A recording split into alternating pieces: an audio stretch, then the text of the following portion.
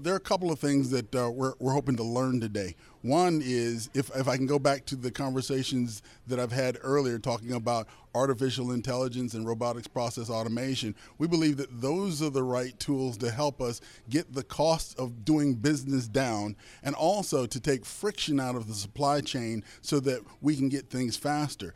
The American public, and particularly those who work in government, will ask, why is it that the time between I want a thing and I got a thing in federal government is vastly different from the time between I want a thing and I got a thing when I get home to ask for the very same thing? Over the long term, and this will kind of lead us into the broader discussion around 2020 and beyond, what do you hope to come from the meeting today at the White House on the supply chain management, and then what are some of the next steps to go from this meeting? The takeaways for today that I'm looking for are, one, ideas that help us make the supply chain or our acquisitions more frictionless. And another is, what do we do to get the cost of buying down? Now, I've talked often about the rules, the tools, the schools, and the talent pools, that rhyming scheme that talks about the levers that we have at OFPP. Well, we need to figure out how to configure those rules, those tools, and particularly the talent pools in ways that are more efficient, that help us get acquisition to take the acquisition system to have less friction and to get the cost of buying down. And I think the tools are going to be key, but then right behind that, we have to make sure that the talent pools know how to manage that. That's a really great point about the rules and the tools and then the talent pool. So let's start there. 2020, you've been now in place at OFPP for several months now. Give me a sense of what your priorities are for 2020. Moving forward, we're already starting to think about the workforce differently and thinking about change and the evolutions that go on in a world of evolving human capital and a world of evolving technology. A lot of my fellow baby boomers still get excited about talking about the workforce of the 21st century. But I have news. A lot of millennials are saying, what are you talking about? We've been in the 21st century almost all of my life. And by the way, they see the fast-paced change. And so what I want to talk about is Workforce 2025. What is our workforce going to look like in 2025? By then, I think robotics process automation and artificial intelligence will be more commonplace. And then we need to see a workforce that is nimble, that can leverage the automation to use it to do the mundane tasks that workers usually do. And workers can shift their skills to the right, so to speak, and focus more on the critical thinking and the business judgment that we should be paying acquisition professionals to do. So that's what I'm thinking about in the near term as we talk about 2020 moving out in a short span. In 2025, I expect that we will see some meaningful change. You make a good point about the workforce of the future and how the workforce has got to shift. Is there something that your office plans to do? There's already good training. There's also the Federal Acquisition Institute, the Defense Acquisition University already provide really good training options. Is there something more specific you're able to do to kind of push that forward? My dissertation was focused on the competencies required of contract specialists in the Department of Defense. What I can tell you is that at the time of that study, it was clear to me that we are a process-oriented profession.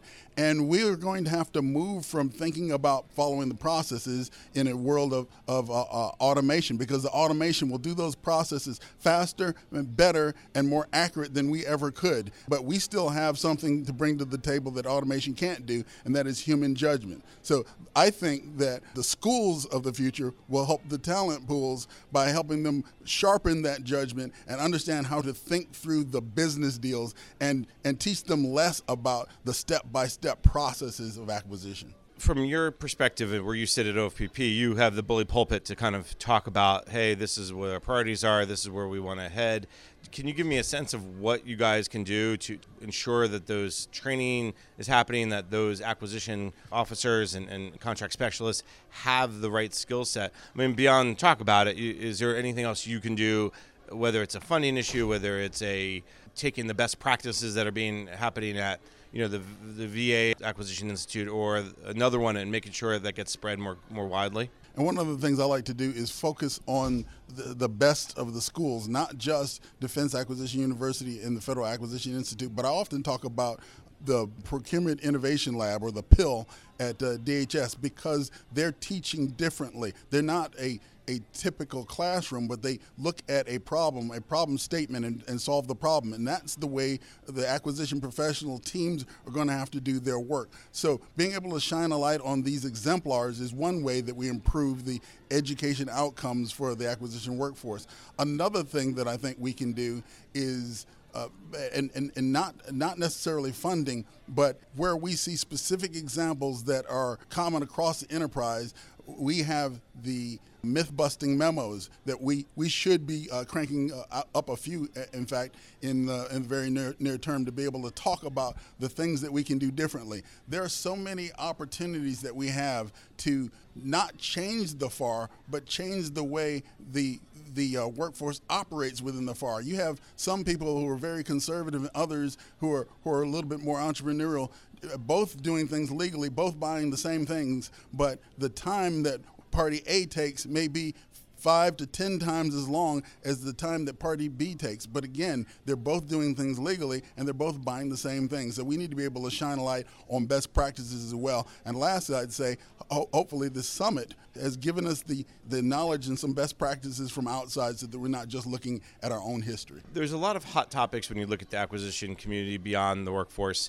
There's a lot of discussion on category management, best-in-class contracts, spend under management. There's that whole area of effort. And then there's also the whole area of effort around things like contract consolidation, moving things either on top of the GSA schedule or just getting rid of the multiple award contracts that seem to be repetitive. Can you walk me through some of your thinking around whether it's category management or just the changes that you would hope to see when it comes to the way agencies are contracting today? More and more, the workforce needs to really understand and embrace how category management works. Also, we're not yet at the point where we are harvesting our data on our own, and I think category management gives us the opportunity to be intelligent buyers.